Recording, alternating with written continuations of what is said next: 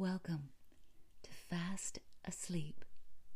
Today's problems are gone for now. You've got us. Cartoonist, humorist, journalist, playwright, author, and just a witty guy. That's James Thurber. And hey, we owe James Thurber a lot at Fast Asleep. His story, The Catbird Seat, gave us some of our highest ratings. That story is still available, so scroll back and listen. It's good. Well, when we did The Catbird Seat, we teased you then, but no longer. We've brought you in this episode 2 Thurber stories. This time, we'll end with The Unicorn in the Garden. I love this one. But first, I said no more teasing, and I meant it. So tuck in for The Secret Life of Walter Mitty.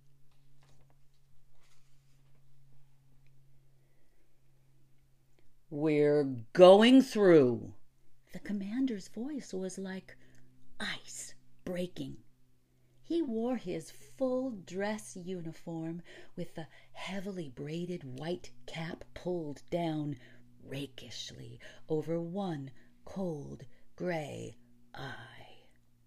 "We can't make it, sir. It's spoiling for a hurricane, if you ask me." "I'm not asking you, Lieutenant Berg," said the commander.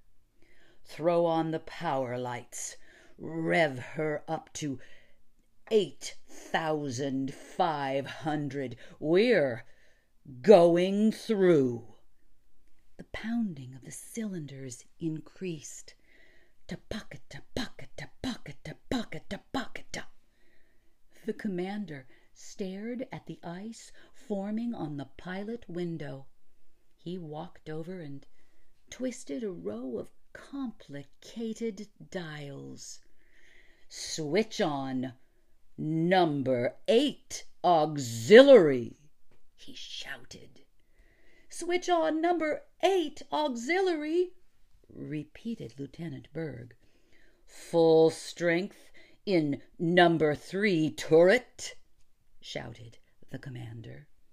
"Full strength in number 3 turret."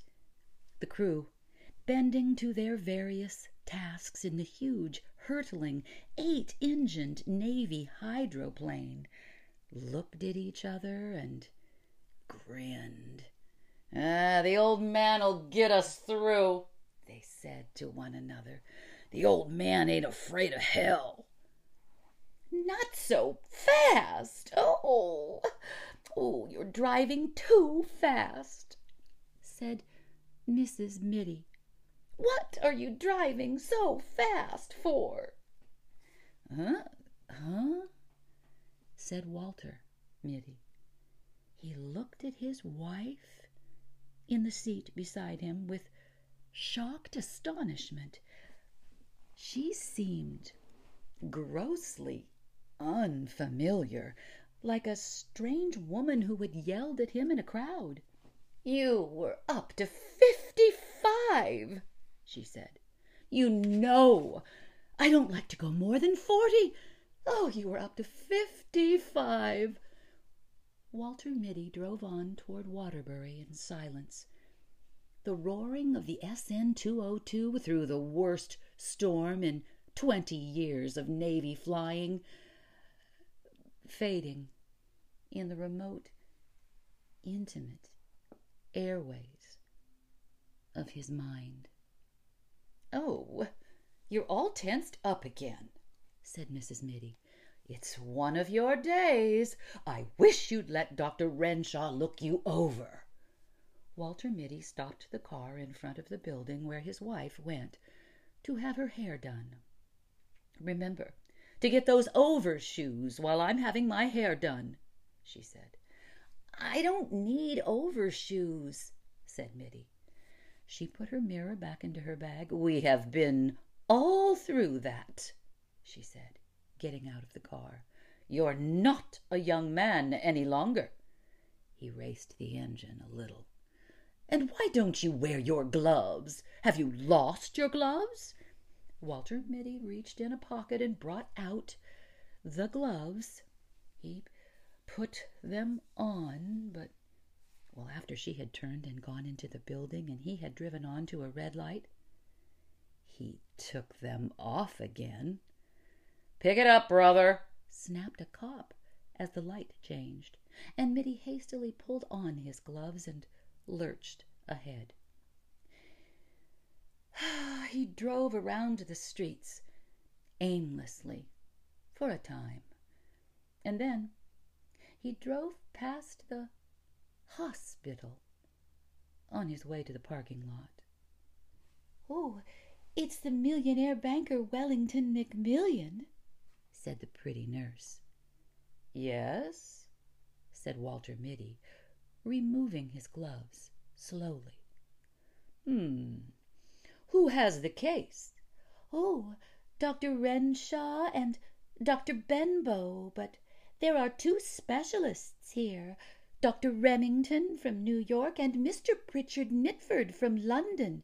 He flew over." A door opened down a long, cool corridor, and Dr. Renshaw came out.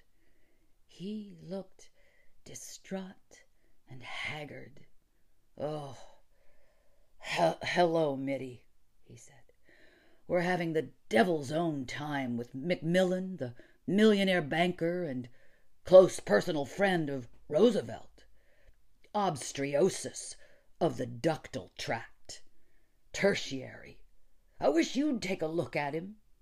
"Oh, well, glad to," said Mitty. In the operating room there were whispered introductions.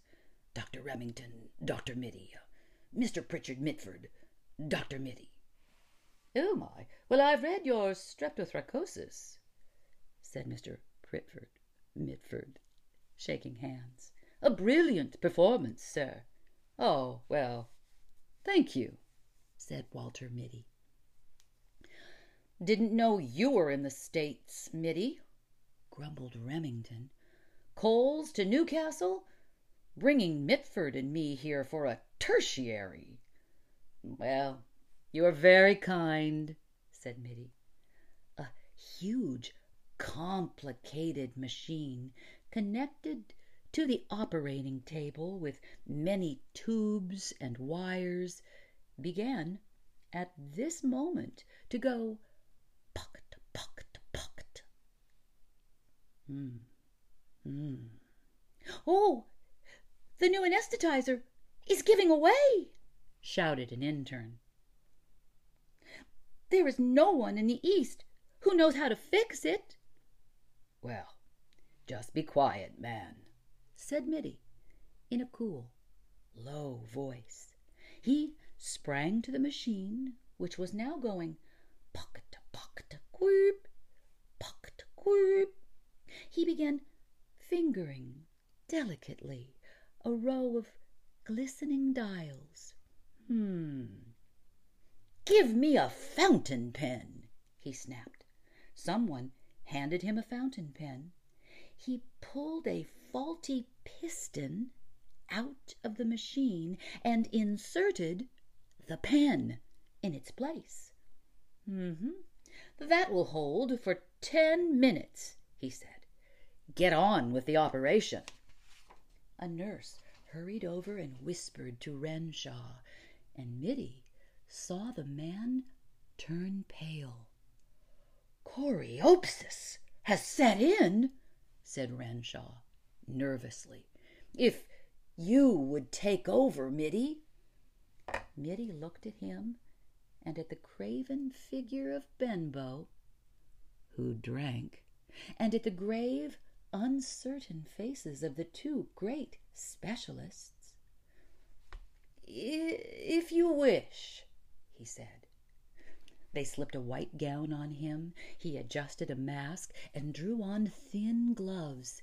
Nurses handed him shining, "Back up, Mac! Hey, look out for that Buick!" Walter Mitty jammed on the brakes. "Aw, Wrong lane, Mac, said the parking lot attendant, looking at Mitty closely. Gee, yeah, muttered Mitty.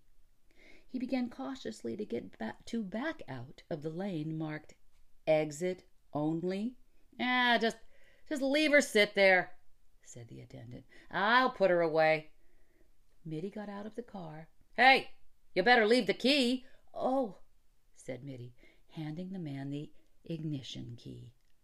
The attendant vaulted into the car, backed it up with insolent skill, and put it where it belonged. Oh, they're so damn cocky, thought Mitty, walking along Main Street. They think they know everything. Once he had tried to take his chains off outside New Milford. Oh, he'd got them wound around the axles. A man had had to come out in a wrecking car and unwind them. A young, grinning garage man. Well, since then, Mrs. Mitty always made him drive to a garage to have the chains taken off. The next time, he thought, I'll wear my right arm in a sling, and they won't grin at me then. I'll have my right arm in a sling, and they'll see I couldn't possibly take the chains off myself. He kicked at the slush on the sidewalk. Overshoes, he said to himself, and he began looking for a shoe store. When he came out into the street again, with the overshoes in a box under his arm, Walter Mitty began to wonder, what the other thing was that his wife had told him to get. She'd told him twice before they set out from their house for Waterbury. In a way, he hated these weekly trips to town. He was always getting something wrong. Now, Kleenex? He thought. Squibs. Razor blades. No. Toothpaste. Toothbrush. Bicarbonate. Carborundum. Initiative and referendum. He gave up. But she would remember it. Oh, where's the what's-its-name? She would ask. Don't tell me you forgot the what's-its-name. A newsboy went by shouting something about the Waterbury trial. Perhaps this will refresh your memory. The district attorney suddenly thrust a heavy automatic at the quiet figure on the witness stand. Have you ever seen this before? Walter Mitty took the gun and examined it expertly. Why, yes, this is my Webley Vickers 5080, he said calmly. An excited buzz ran around the courtroom. The judge rapped for order. You are a crack shot with any sort of firearms, I believe, said the district attorney, insinuatingly. Objection! Shouted Mitty's attorney. We have shown that the defendant could not have fired the shot. We have shown that he wore his right arm in a sling on the night of the 14th of July. Walter Mitty raised his hand briefly, and the bickering attorneys were stilled. With any known make of gun, he said evenly, I could have killed Gregory Fitzhurst at 300 feet with my left hand. Pandemonium broke loose in that courtroom. A woman's scream rose above the bedlam, and suddenly a lovely dark-haired girl was in Walter Mitty's arms. The district attorney struck at her savagely. Without Even rising from his chair, Mitty let the man have it on the point of the chin. "You miserable cur!" "Puppy Biscuit!" said Walter Mitty. He stopped walking, and the buildings of Waterbury rose up out of the misty courtroom and surrounded him again. A woman who was passing laughed. "He said Puppy Biscuit," she said to her companion. "That man, Puppy Biscuit. He said that to himself." Walter Mitty hurried on. He went into an A&P, not the first one he came to, but a smaller one farther up the street. "I want some biscuits for small young dogs," he said to the clerk. "Any special brand, sir?" The greatest pistol shot in the world thought a moment. "It says puppies bark for it on the box," said Walter Mitty. His wife would be through at the hairdresser's in 15 minutes. Mitty saw, in looking at his watch, unless they had trouble drying it. Sometimes they had trouble drying it. Oh, and she didn't like to get to the hotel first. She would want him to be there waiting for her, as usual. Well, he found a big leather chair in the lobby, facing a window, and he put the overshoes and the puppy biscuits on the floor beside it. He picked up an old copy of Liberty and sank down into the chair. "Can Germany conquer the world through the air?" Walter looked at the pictures of bombing planes and of ruined streets. "The cannonading has got the wind up in young Raleigh, sir," said the sergeant. Captain Mitty looked up at him through tousled hair. "Oh, get him to bed," he said. He was weary too. "With the others. I will fly alone." "Oh, but you can't, sir," said the sergeant anxiously. "It takes 2 men to handle that bomber, and the Archies are pounding hell out on the air. Von Richtmann's circus is between here and Solier. Well, somebody's got to get that ammunition dump," said Mitty. "I'm going over. Spot of brandy?" He poured a drink for the sergeant and one for himself. War thundered and whined around the dugout and battered at the door. There was a rending of wood, and splinters flew through the room. "A bit of a near thing," said Captain Mitty carelessly. "The box barrage is closing in." "Oh, yes, sir," said the sergeant. "Well, we only live once, sergeant," said Mitty, with his faint, fleeting smile.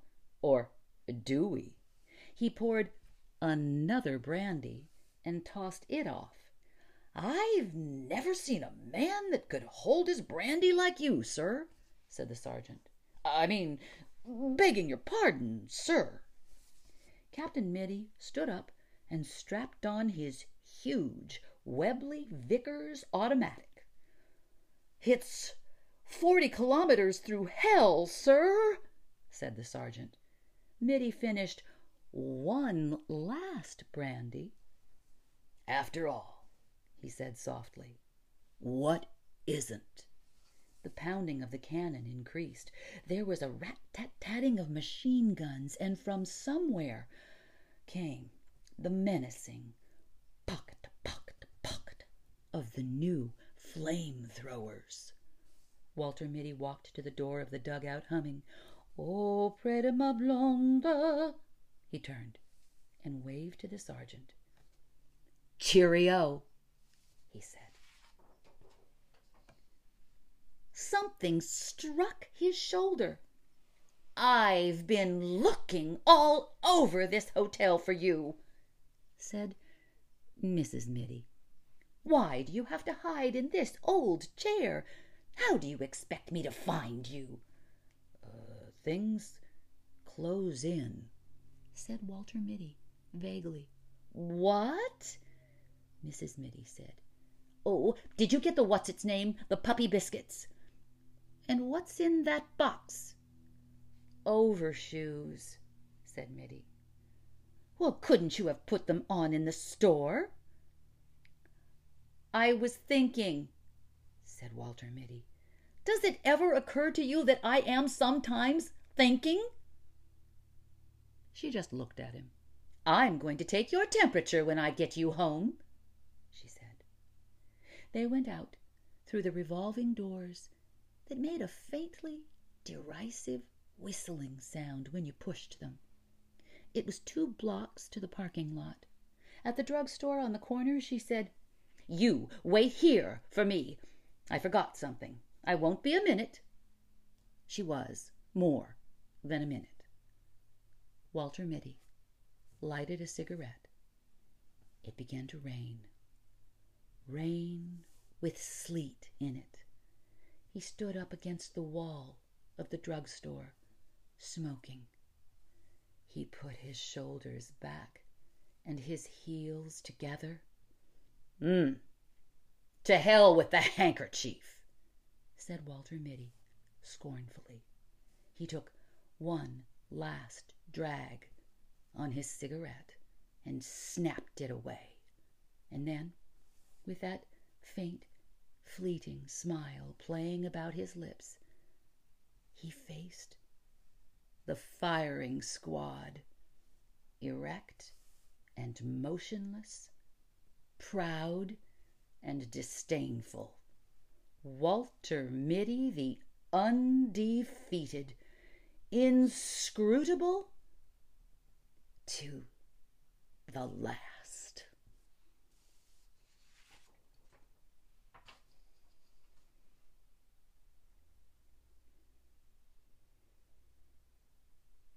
And now, tuck in a little deeper for The Unicorn in the Garden.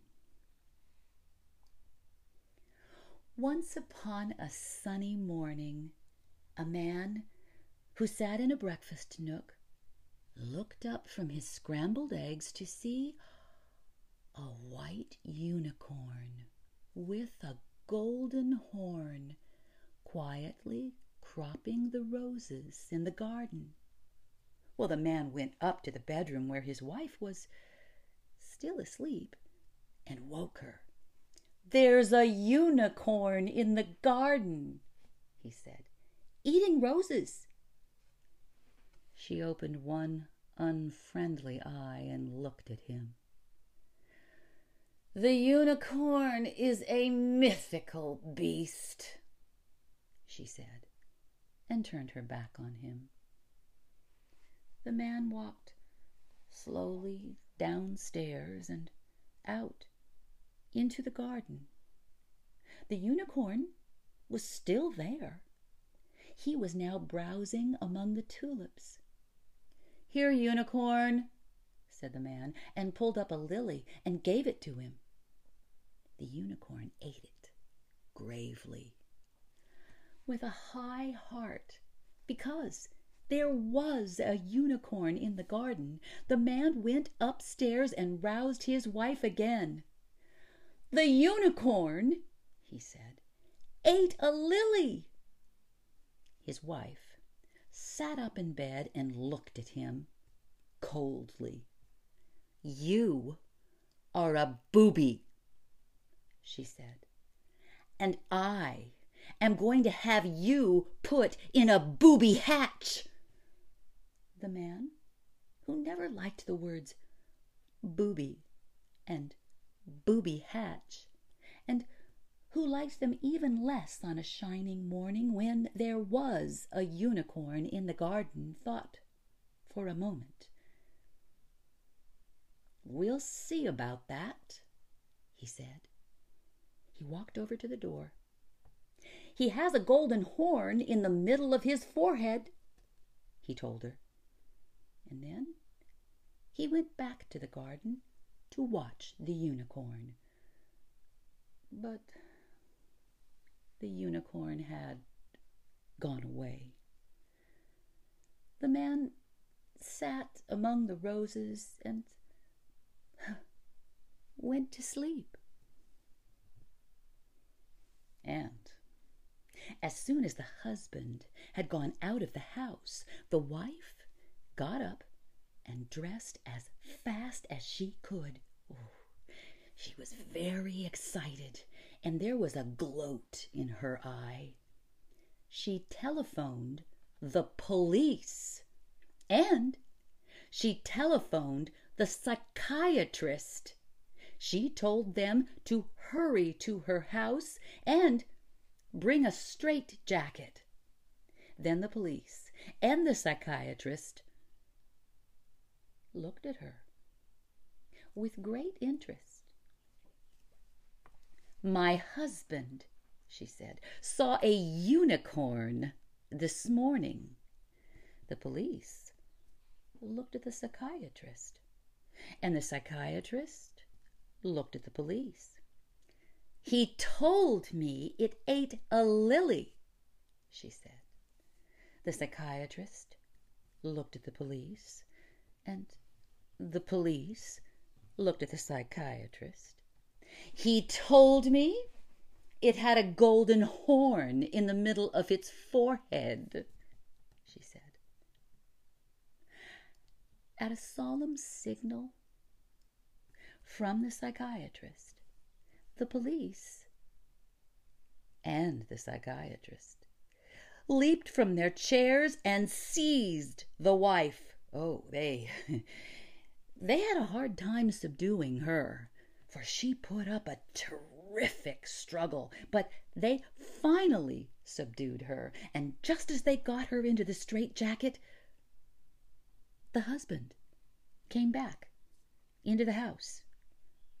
Did you tell your wife you saw a unicorn?" asked the police. Of course not," said the husband. "The unicorn is a mythical beast."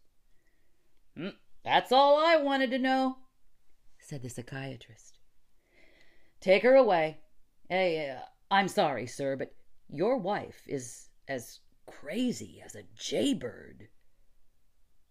So they took her away, cursing and screaming, and shut her up in an institution. The husband lived happily ever after. Moral: don't count your boobies until they are hatched.